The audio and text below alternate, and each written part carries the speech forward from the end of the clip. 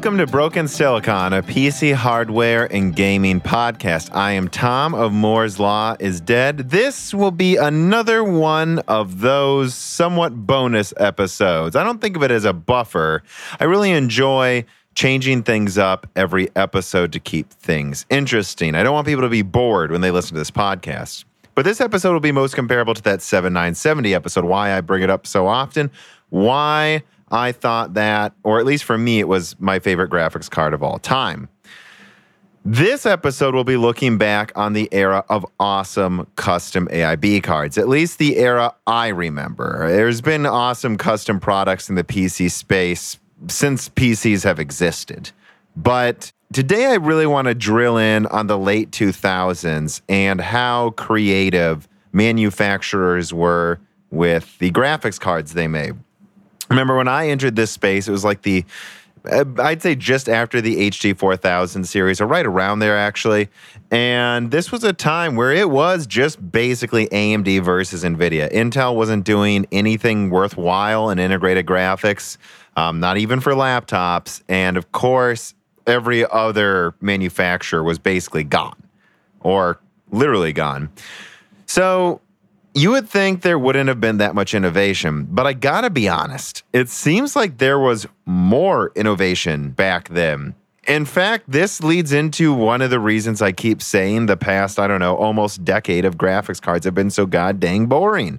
It's since 2000, I would say 14 or 15, graphics cards by AIBs have just become more and more the same and more, well, stupid, in my opinion, right? Giant cards, triple slot, making your PCB sag, no innovation, nothing. There's nothing there. All they're doing is making the heat sink thicker so they can charge another $100. And it looks like it's for in my opinion, a 10-year-old, half of these cards these days. There used to be a lot of professional-looking cards, and now I just rarely see it. You still see it in some of I'd say NVIDIA's Founders Edition. I do actually really like the look of the 5700 Non-XT. That's what I like. Not these kids' toys that look like they're made out of Mega Bloks. But let's get specific, right? Let's get specific about what I mean, because I have 3 examples. And again, there's probably more, but these ones I think really highlight how cool graphics cards used to be. How cool they used to be, where there were only 2 graphics cards manufacturers, AMD and NVIDIA, but the AIBs were making it feel like there were more. So, the first example I will give are interesting multi-GPU cards. You know, these dual slot, not triple, dual slot cards that didn't take up any more space than a normal high-end card, and they had 2 graphics dies on them. AMD and NVIDIA were making tons of cards like this back then. You know, you had the GTX 590, which really wasn't that great, but the HD 6990. Before that, there were tons of dual, cards in the 4000 series, 5000 series from AMD, and before that, and they pretty much all worked. There really was this arms race for multi-GPU in the era between the HD 4000 and the HD 7000 series, especially the 5 and 6000 series versus NVIDIA's GTX 200 and 400 and 500 series. Fermi and Tesla versus those pre-GCN island architectures. And they pretty much all worked. You can look them up. It was rare for a game to not only not scale well, but just not work at all. Whereas now, multi-GPU is academic at best. It is basically completely dead. And that is what I tell people. But it wasn't just limited to the official cards AMD and NVIDIA made. AIBs also just made them for fun. Ones that they thought could fill gaps in the market. I remember there was the GTX 760 X2, I believe, by Asus, which was all right. The way they marketed it, as it was like, a $700-800 card, or I think it was $600 to $700. And they said, hey, it's stronger than a Kepler Titan. That was an interesting solution. But that was already the era where multi-GPU was starting to only work in like 3 out of 4 games. So it was a somewhat of a dubious value, I would argue. If we go back a little farther, though, I just want to drill in this example on the PowerColor 6870 X2. This was a dual HD 6870. Right now, this would be the equivalent of a 5700 XT. And it worked. In fact, the review I saw, it worked in pretty much every game I could find. It didn't scale that great below 1080p, but why on earth would you be getting a card this powerful for anything below 1080p? If you had a 1600p monitor, and that was basically the 4K of the time, you could run it with, I believe, 80%, 90% scaling. 90% scaling on average, meaning there were games where it was literally double. And if there was one game where it didn't work, oh well, that's the one game. It costs a little more than twice as much as a 6870, but it used only 245 watts while gaming. Think of that, people. 245 watts. Basically exactly double, if not a little less than double, a 6870. We're talking about, if right now, I guess I would say it'd be more comparable to a RX 5700 non-XT. If they made a double 5700 that used around 300 to 350 watts and beat the 2080 Ti by a solid 20%, and it worked in every game. And not only that, let's say it cost $750. This example, of course, was $520, but back then cards were a little cheaper, and you have to account for inflation. But yeah, so put that in perspective. A $750 graphics card that could beat the 2080 Ti while only using, 30, 40% more energy. It was absolutely astounding. And actually back then, since AMD was so efficient at the time, it was about the same power usage as the GTX 580. It was blowing away in benchmarks. That is true innovation in a graphics card from a manufacturer. Not just adding a thick heatsink, not just adding liquid cooling and clocking it 5% faster, but actually making a dual die that didn't exist until they made it. That was really cool. And in fact, it was pretty close to the official from AMD, HD 6990, well, being $200 cheaper. That's the type of stuff I wish we could still get from these people. Obviously, multi-GPU has to be fixed, but I just haven't seen anything like that for years. And I don't know, it's annoying, honestly, to just see the same big fat cards. But it wasn't limited to dual cards either. If we move forward, and this is a really big example for me, there were also these cards that, while being a single GPU die, were souped up vastly higher than the average card. Sapphire was renowned for making their toxic editions. And I know you guys right now, some of you might go, well, what about EVGA's Kingpin? Guys, that's nothing. That's a firecracker compared to a stick of dynamite for how much they were really pushing these. They were clearly ultra binning as aggressively as they could the top 10% of yields of a card that overclocks well, specifically choosing those models, right? Because they would have a toxic model of this 7770, and they'd usually have a toxic model. They have like 4 toxic models per AMD lineup. And Sapphire would push these things. They would give them double the RAM you would normally expect. Like I remember seeing a 7770 2GB. They would give it a thick vapor chamber cooler, not just gigantic, but actually the most advanced vapor chambers they can get with the densest copper. They would really, really actually give it a good cooler, not just a big, fat, heavy one.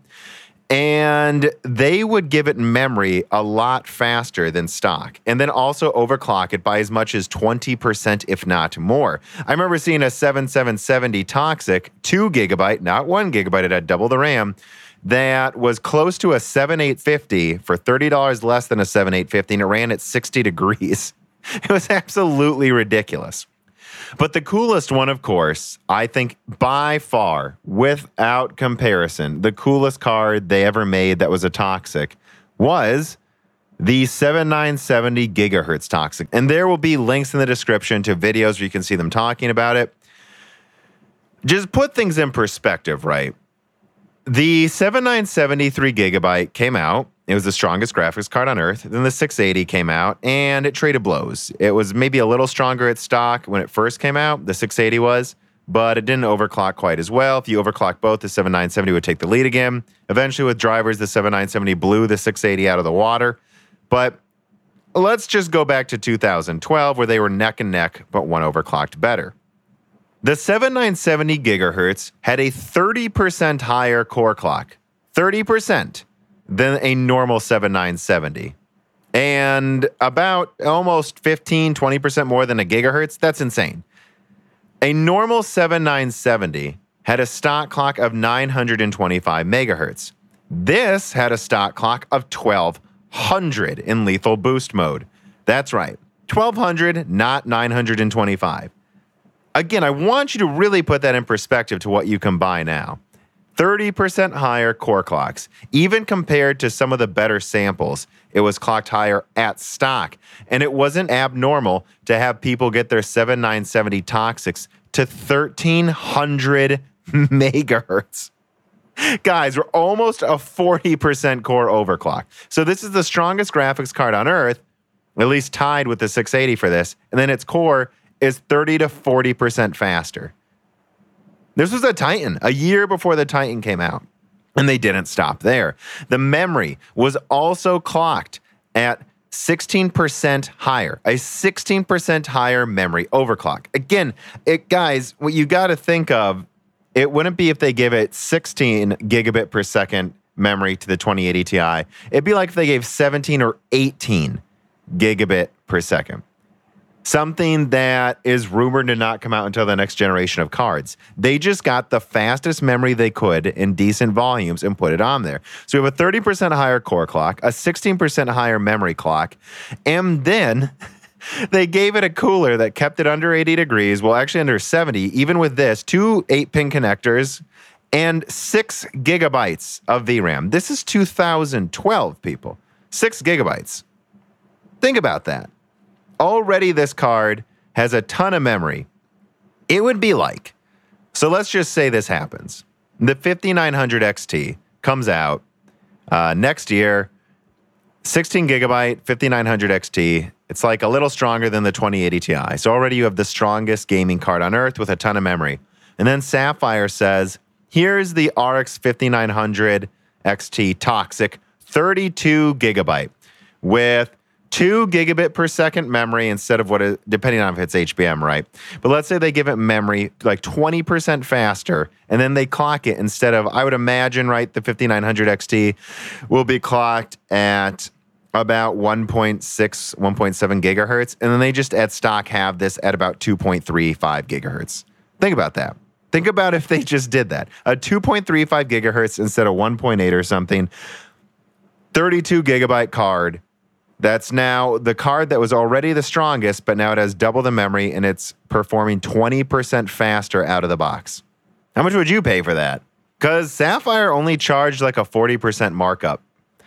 That sounds like a wonderland in hindsight to me, right? I mean, now we would expect them. How much is EVGA charging for that Kingpin? I think they're charging like $1,900, like $2,000 or more. For the 2080 Ti Kingpin, doesn't even have double the RAM. Doesn't even have 22 gigabytes. What a joke. This was an era where AIBs actually did crazy things, where they actually did aggressive binning, put memory on there that was way above what you would expect. And, I mean, gave you a new class of cards. This is what I mean when I say there were only AMD and NVIDIA fighting each other in the graphics card space, but it felt like there were 3 or 4 because you get these abnormal cards like that. I mean, this was truly an interesting time, and I just miss it. I just hope, and there's rumors there will be double the memory Toxic editions coming again with this 5000 series. You know, I guess we'll say the RX 5000 series from Sapphire. I really hope they go for it. But the cards didn't always have to get more expensive and bigger. There was also some interesting experimentation going on in the low profile space. So today you see every now and then a decent low profile card come out. I believe there's low profile 1650s. And I know that during the 7000 series, there were a lot of low profile 7750s. But what if I told you there was a low profile 7850? And actually, there was a 6850 before that. That's right. AFOX made a low-profile 7850. Again, the equivalent of what is now the RX 5700. No, this isn't an ITX version. This is half as big as an ITX version of a card. This allowed you to put a card that at the time, right, when the 7850 came out, it was as strong as a high-end card from the previous gen. This card could game at high resolutions, at high settings, and it sipped energy. It would fit inside a case the size of a Wii. Not a case the size of an Xbox One, the most oversized console on earth. I mean, the original Xbox One, of course. No, this fit inside a Wii chassis. And it used one 6-pin and about 90 watts. And this wasn't something that AMD had to have happen. This was something where, again, just like those other examples I gave you, the AIBs took it on their initiative to make something to differentiate themselves in the markets. It felt like there was more than two manufacturers because the AIBs were actually innovating on what NVIDIA and AMD laid out before them. Imagine how cool that would be right now. If they took the RX 5700, one company took the best yields, they clocked it 10% lower, massively undervolted it, made it just use a single 6-pin, and allowed you to put it into a Wii-sized chassis with a low-profile form factor. And this is a form factor that I think is woefully unexplored still. There's no reason, right? Obviously, you're limited by how much you can cool something that small, but they have a small dual-fan design, and it fit. And we're pretty much standardized that right now low-profile cards can take up 2 slots. 2 slots, low profile. So I don't get it. I don't get why you don't see people, and even a 200-watt power supply can have a 6-pin on it. They usually do, and if they don't, these cards use so little energy, it is safe to use a Molex 2 6-pin connector. There's no reason we're not doing this. There's no reason there's not a low-profile 1660 Ti. Or it would take more effort, but it's doable, a low-profile RX 5700. It really doesn't make any sense to me that you don't see cool products like this anymore. I mean, we've already got Nano ITX boards. Let's get a Nano ITX board, get that, and make something, this size. Yeah, well, I keep using it. Like the size of a PS2. That's what I want to see. Let's make form factors that don't just almost get as small as oversized consoles. Let's make gaming PCs that can play in 4K and take up the size of the smallest consoles. Let's make console players jealous. I wish we still had AIBs doing stuff like that. But again, I haven't seen something this cool for a while. Again, it doesn't count to say, right, the low-profile GTX 950, although cool, although close, it isn't the same thing. It's just not the same thing as if there was a low-profile RTX 2060. That's just an entirely different league of performance and what they were able to accomplish. All right, so what's my point, right? I brought up 3 examples. The cool dual cards, the toxic editions, and lightning editions that went far and above what you see now in quote-unquote high-end versions of AIB cooling, and low-profile cards that, when they appeared, had people go, whoa, you could do that? Actually, that's what I would focus on. Whoa, you could do that. People were seeing these form factors, these custom cards that we didn't even think of doing, right? There's no 200-watt 1660 Ti dual card. There's no low-profile 5700s. I don't see yet, although maybe it is coming out, a toxic edition of the 5700 XT with 16 gigabytes of RAM and 20% higher clocks. Clocks that make it beat a 2080 Super with double the RAM at stock for, I guess, compared to before, and then they would probably price it like $600. Wouldn't that be cool? Again, I'm not even talking about the 5900 XT. Wouldn't that be cool if there was a 5700 XT Toxic from Sapphire? Maybe it uses 300 watts and needs 2 8-pins. Maybe it costs $600, which sounds ridiculous, but what if it had 16 gigabytes of RAM? What if it beat a 2080 Super out of the box for the same price as a 2080 Super, but double the RAM? What if it really allowed people who skipped out on the Radeon 7 to have saved $100 and get this instead and know that they've got a true, powerful 4K gaming card with enough memory, right? Well, that's a hole in the market. That's a hole in the market Sapphire should be filling. These low-profile cards are a hole in the market. I guarantee people with old systems wish they could pay a little extra to not have to build a new PC. And instead of being stuck by getting a stupid 1650, which is crazy overpriced for the performance, someone, for an extra $30 even, made a low-profile 1660 Ti. There'd be a lot of happy people. If any people who work at these companies hear this, start innovating again. Come on. These fat, sagging cards... it's just not interesting for me. All right, let's wrap this up with a couple of reader mail questions. Of course, these will be about graphics cards because that's what this episode's about. And I will remind listeners that if you subscribe to my Patreon as an Unlocked Fourth Core or higher member, you can ask me reader mail questions. That is how you interact with me and get your questions read publicly and answered. Sean asks, how important is it that the PS5 and Xbox are going to be using RDNA? How much performance optimization could that bring to AMD on PC? Well, it's interesting answering this question because they did the same thing with the original Xbox and PS4, which use GCN 1.0 technology with customizations for both of them. And of course, then Polaris, and actually PS4 Pro was kind of a Polaris Vega hybrid architecture. And that made sure asynchronous compute wasn't ignored. That made sure that FP16 was adopted by a decent amount of devs. However, I feel like this time it's going to be a bigger deal. Just because this is the kick in the butt AMD needs to make sure they leverage RDNA's new enhancements, and these enhancements should make RDNA about as big of a deal as GCN was versus Terascale, right?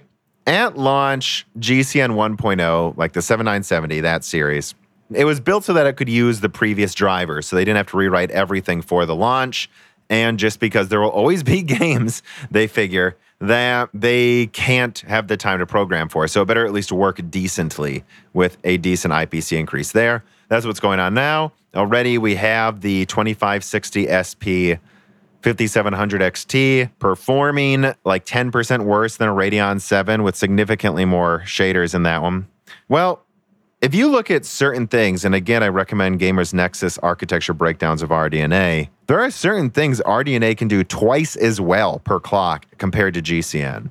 So I don't think it'll be a doubling, but I don't think it's absurd to think, relatively speaking, once things get enhanced to their fullest extent, we'll have a 20 to 30% IPC increase over what we're already seeing.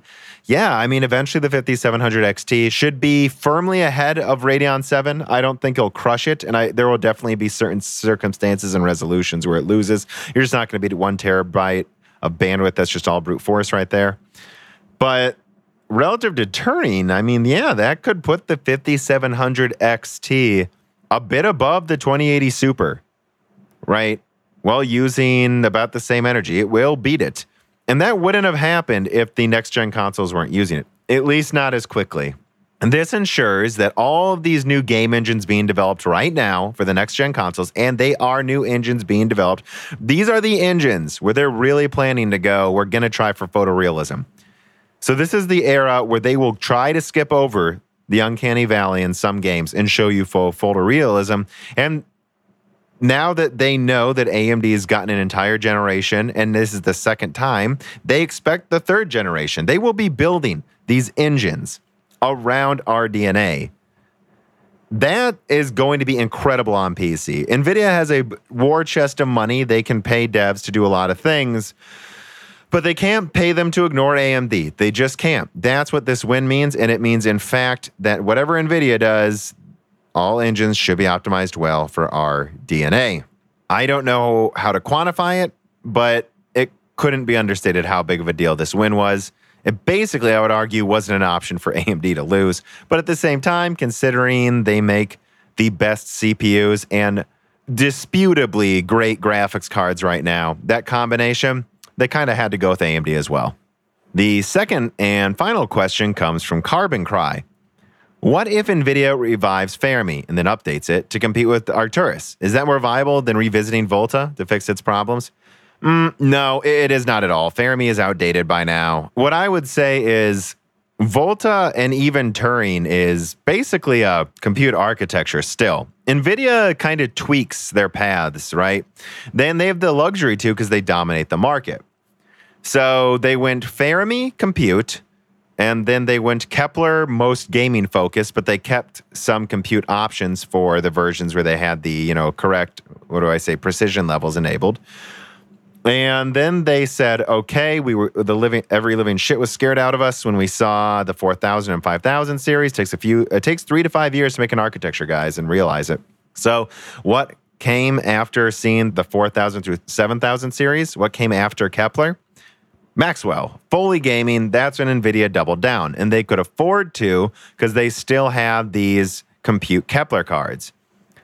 People say that NVIDIA can afford to have 2 architectures at once, but it's really just having 2 at once. They really leapfrog. Kepler with a lot of gaming features, but still good at compute. Maxwell strip out almost all of the compute features, make it for gaming, and then boom, Volta, all compute again. And then now we go to Turing, where it's kind of like another Kepler. But now they're in a pickle, as I imagine their next plan was to go full gaming again after taking a break with Volta Turing compute focus. But RDNA is here, and that has met Turing's IPC, and AMD's not sitting still, as I keep saying to you guys.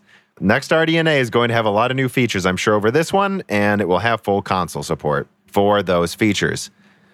I mean, if NVIDIA focuses on gaming only, which I imagine would be more RT cores, less Tensor, and other tweaks just for gaming. And of course, again, I'm including ray tracing, but it's tweaked to be more of a gaming ray tracing, not just, frankly, Turing's ray tracing is for professionals, not for getting high frame rates in games, despite whatever they say to you. If they just focus on that, AMD is now doing the same thing. Vega is now being doubled down into all compute. The new generation will be all about that, and they can afford to do that while RDNA's attacking them in gaming. I don't have that much to add to that, except that I wonder what AMD's NVIDIA is going to do about it. It would not surprise me if they are deciding to really make a second Volta generation and then also a second enhancement of Turing that goes more towards gaming, right? Those are the 2 forks. I think that's the most realistic thing they would do, but of course, they could also just have an architecture that's really good at both, kind of like Kepler was. The problem with Kepler was, even though it was good at compute or gaming, if properly programmed for, it really had to be properly programmed, and that's why its performance fell off a wall. I want to say that too, really quick. Guys, Kepler didn't age badly because NVIDIA was nerfing it in drivers. It just had severe weaknesses in its architecture that you had to program for to get the most out of its efficiency. And once NVIDIA stopped focusing all their attention on Kepler, its performance relatively fell off a cliff. It's not because they tried to kill it, guys. That doesn't make any sense. No, I don't think they'd go out of their way to do that. But they certainly weren't afraid to have its performance fall behind, so you buy Maxwell. Well, those are the reader mail questions. And I hope you enjoyed this episode. It's not a buffer one. It's something I wanted to get you guys thinking about how innovative AIBs could be if they really went for how they used to. They really could be doing so much more. But you know what? I think we're about to get Intel in the market and ARM's coming, I believe, as well. Would not surprise me. Would not surprise me if a 5th company was entering. I think graphics cards in 2021 and onwards are going to be brilliantly interesting. And next year is going to be the most interesting it's been in the past 5 years. Thanks, guys. Broken Silicon, a PC hardware and gaming podcast, is brought to you by me, Tom, of Moore's Law is Dead, and also co-hosted by my brother, Dan. Please visit Moore's Law is Dead at YouTube to see much more in-depth analysis of AMD, Intel, and NVIDIA products and rumors. Also, if you love this podcast, please subscribe and consider giving me a review on your distributor of choice. It really does help. And if you really like this and my other content, please consider supporting me on Patreon at Moore's Law is Dead. Unlocked or higher supporters get to submit questions and have in-depth discussions with me after videos and podcasts. Plus, there are a lot of intelligent people on the included Discord channel that are having some pretty enlightening hardware discussions right now, and I bet they wish you could join them. In fact, I will now give thanks to my NetBurst or higher supporters immediately because I could not afford to dedicate the time or resources necessary to providing this content you like without these supporters. And so, without further ado, well, actually, let me say this. This is not a stitched together edit of every name that I have recorded recently. Every week, I say the same thank yous to all of the names on my list again, because I want to remember all of the people making this possible. On August 1st, the following supporters are at the net burst 10 gigahertz or higher level. Bootman, Hunter Drake, Dean, Ruckus, Justin Yant, Thomas Rupp, Tomas Paraj, Jesse Blanton, Jordan Betcher, Mohammed Al-Kawari, Victor Janecki, Matthew Brubacher, Prime Tech TV, Justin Parrish, Zachary Martin, Terrence Herod, Colin Marco, Thyrister, The Ninth Dude, Greg Renegar, Kulin Lau, Daniel Cage, Night Rogue 77, Mechanical Philosopher, Michael Costa, Bollocks, Derek Evans, Matthew McMullen, and Christoph Novak. Thank you, everybody.